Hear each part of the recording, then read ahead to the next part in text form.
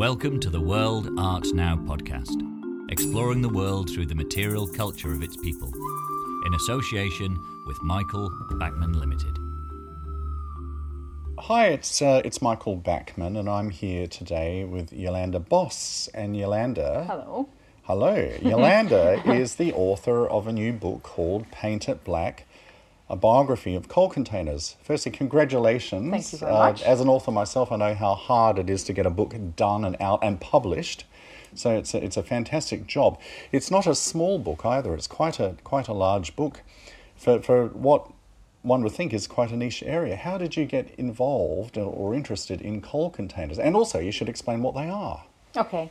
Yes, let's explain what they are first. They're actually, I like to think any material culture related to the use of or the practice of using coal to decorate your eyes with.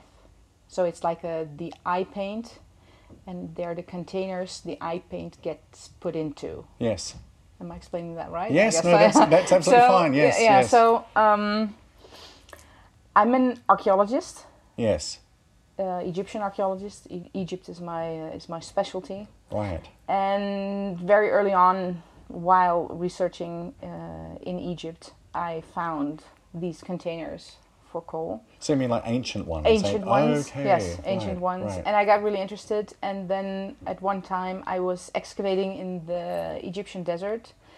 And a woman came up to me and she said, "Okay, do you want to see my house?" And we got into a discussion. And she said, "Okay, this is my coal container." And then I get really interested. And right.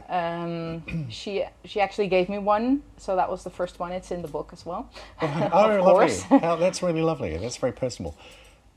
And that's how it started. So I see. That's when I started collecting or looking at different. Right. So can you? First of all, what is coal itself like? What's it made from? A whole lot of different materials. Oh, really? Okay. So I call it coal because of just to be able to talk about it really easily. But it holds a lot of different materials. Sometimes lamp black is used. So you burn a wick and then you put something over it, and the black that comes from burning the wick gets scrapes off and is used for coal. But you can also use lead sulfides and copper oxides. So there's a lot of metal that is used to produce coal, but also like simple burnt materials. So the variety of materials that is used to produce coal is very big. And are there regional differences, say between, North Africa, the Middle East, and India? Does it vary? Of the material? Yes, for the definitely. coal. Okay, right.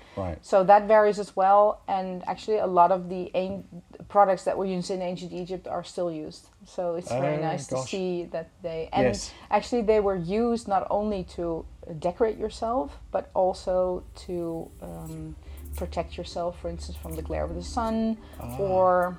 as some researchers recently found out, also the coal actually diverts flies. So it's actually it's in a way healthy to put it on. So you don't catch eye diseases really easily. Right.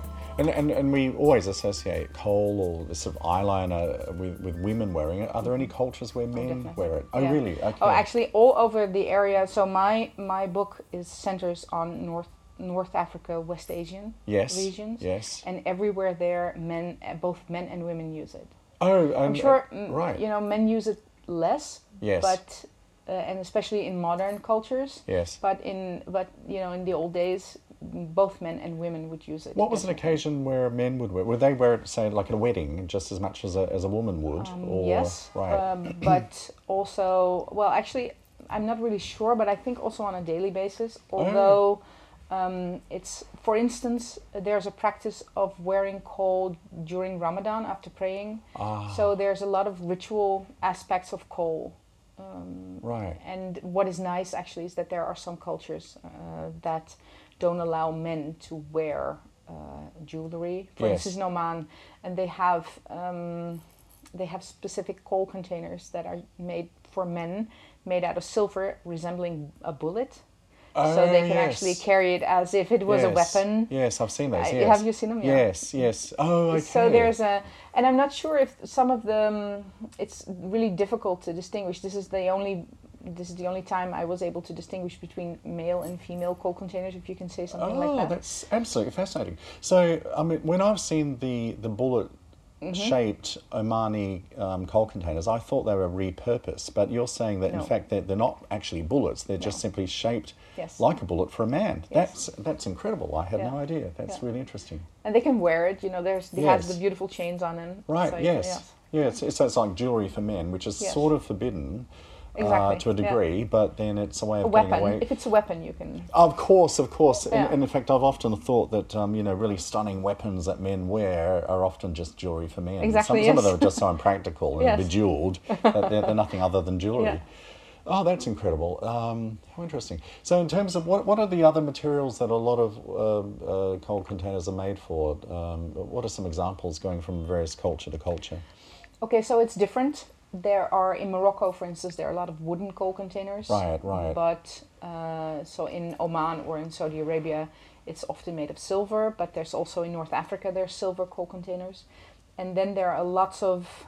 I'm not quite sure how to pinpoint them, but I think that nomadic cultures or Bedouin cultures tend to use like cushioned coal containers that you can hang somewhere, Oh, whereas sedentary or more city-like coal containers are Right. the flasks that you can put down or you can put on your. right.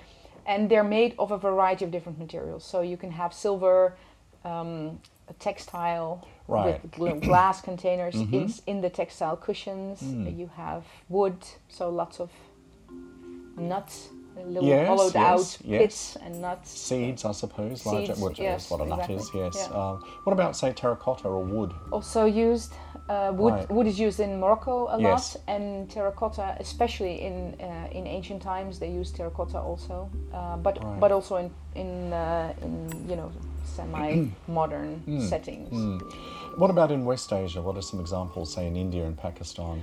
India and Pakistan have a lot of bronze and silver wares as well. Although the book doesn't quite cover the Indian continent, I've left it alone because it's Okay. so diverse, and Yes. it's Yeah. very difficult to get information on different materials from Right. there. Though from the sometimes area. you see mango-shaped. Yes. I think there might be one in the book, if I'm not mistaken. Yeah. Okay. Yeah, and that's because mangoes in West Asia are often associated with like monsoon and fertility and prosperity, and they're quite voluptuous, so they're quite a feminine form. It's interesting to see that all the symbolism in these things Right. is right. just so diverse, and it relates to religion. It relates to weddings. To, Yes. Yes. To And specific also, ceremonies. Yeah. I suppose also in these cultures, because they're primarily Islamic, although Yeah. not exclusively, and of course a lot of the women would have been veiled, and only their eyes perhaps were visible. So it's Yeah. the one thing, the one sort of area of overt self-expression and decoration that they can get away with, perhaps, Yes. along with, I suppose, headering their hands and so on. But you also see children, actually. Oh, yes. Right after birth, they have this practice to mark the eyebrows and the eyes of children with coal as a protection yes. against evil, or the evil eye, if you Right. like. So Right. So there's a lot of magical protection in the use of coal as well. Oh, it's very interesting because, in fact, I have a friend and she's Ethiopian, and she showed me a picture of herself the other day as a baby, Yeah. and she had her eyes were absolutely black and not just a little bit, but very wide Oh, lines. yes. Yes, so and you could tell it had a talismanic or a protective type sort of But reason also- behind that. I know of a study of people who analyzed the chemistry in some of these coal products. Right. And the lead sulfides, which lead to us doesn't really sound like a good material to put No. anywhere near you. No. But it is believed that, or they analyzed it anyway as such, or they researched it as such, that if you put it on your eyes, the combination of the lead with the skin causes an antibacterial Oh.